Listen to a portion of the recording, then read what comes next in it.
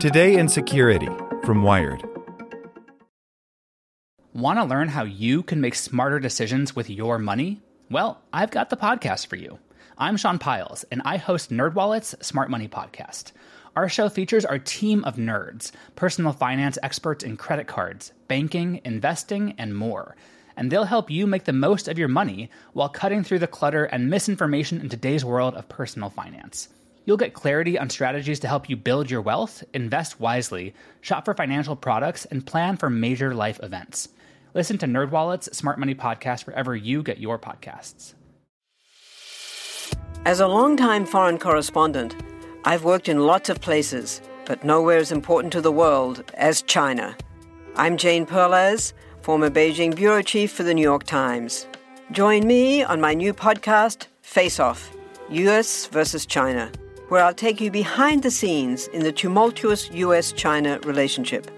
Find Face Off wherever you get your podcasts. Today in Security from Wired. How fighting and beating Russian censorship. Russia has been trying to block the anonymous browser with mixed results. By Matt. For years, the anonymity service Tor has been the best way to stay private online and dodge web censorship. Much to the ire of governments and law enforcement agencies, Tor encrypts your web traffic and sends it through a chain of computers, making it very hard for people to track you online. Authoritarian governments see it as a particular threat to their longevity, and in recent months, Russia has stepped up its long-term ambition to block Tor, although not without a fight. In December 2021, Russia's media regulator Roskomnadzor enacted a 4-year-old court order that allowed it to order internet service providers, or ISPs, to block the Tor project website, where the Tor browser can be downloaded, and restrict access to its services.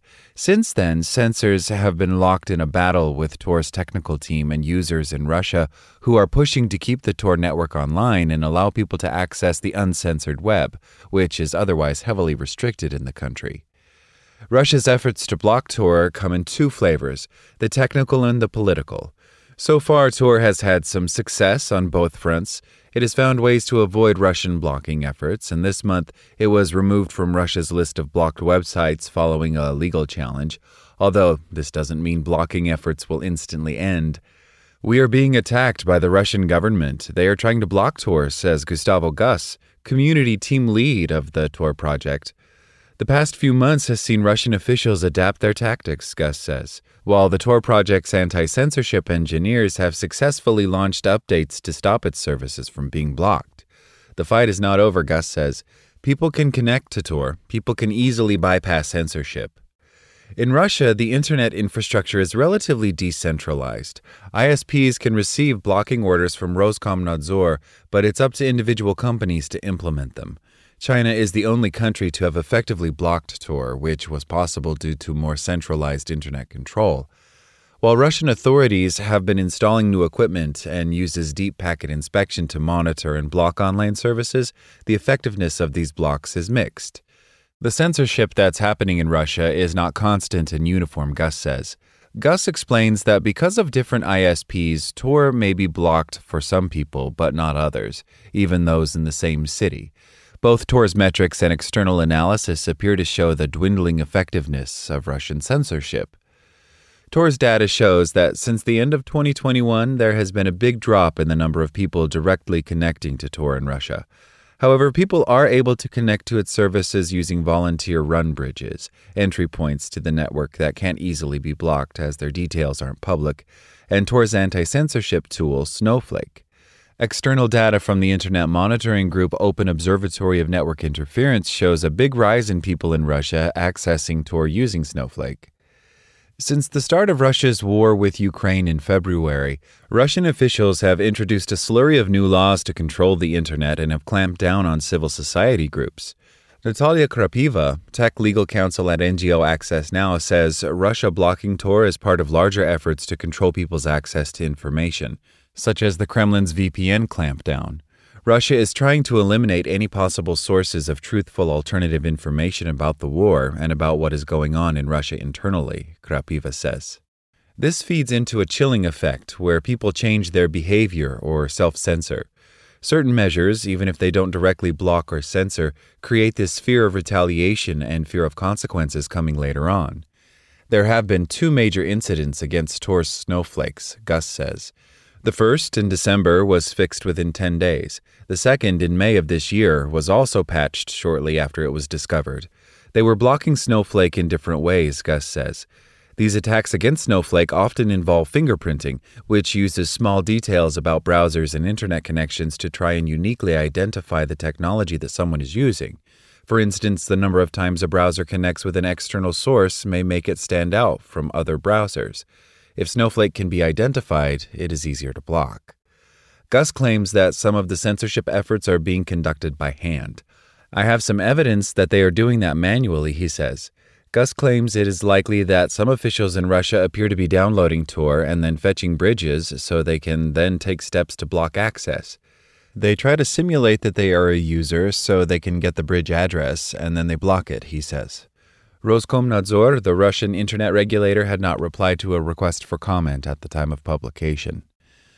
The latest version of the Tor browser, 11.5, which was released recently, introduces new features to automatically try to help people circumvent censorship based on their location. In addition to using updates to circumvent the way Tor is being blocked, the nonprofit technology organization has also been directly gathering information from people in Russia. Gus says it has introduced more support for Russian users, who can report back if they are being blocked. There are also more volunteer-run bridges that people in Russia can use to access Tor. Gus also says that using Telegram to share details of Tor bridges has been effective in fighting blocks. The bridges that they were blocking were not the same bridges that we were sharing with users, Gus says, adding that Tor has plans to share bridges via Signal and WhatsApp in the future. Tor is also working to stop the potential abuse of bridges. In 2016, researchers proposed a system called Salmon that aims to weed out those accessing bridge details with the intent of blocking or abusing them.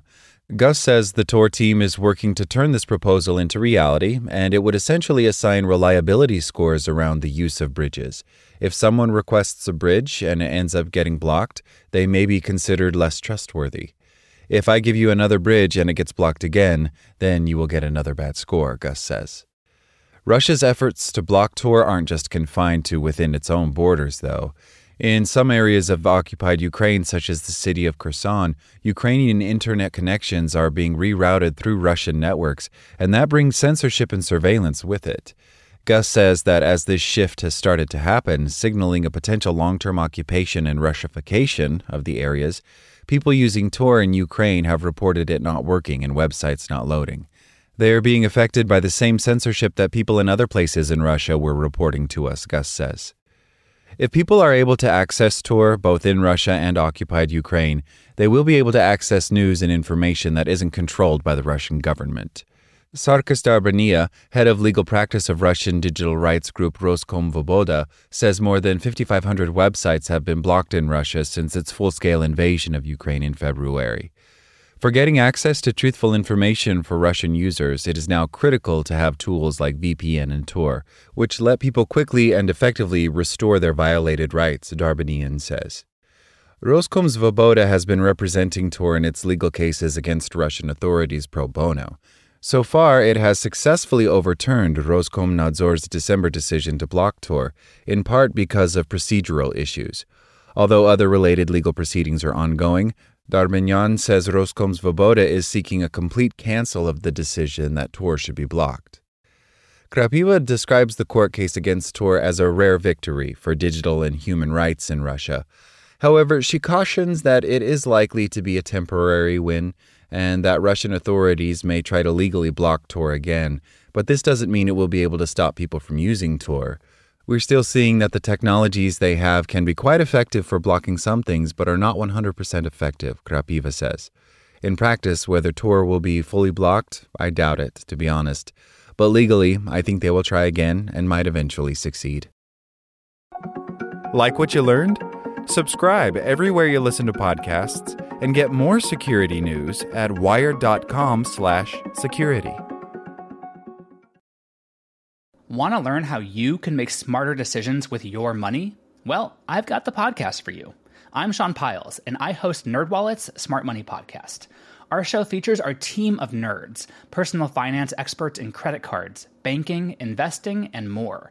And they'll help you make the most of your money while cutting through the clutter and misinformation in today's world of personal finance. You'll get clarity on strategies to help you build your wealth, invest wisely, shop for financial products, and plan for major life events.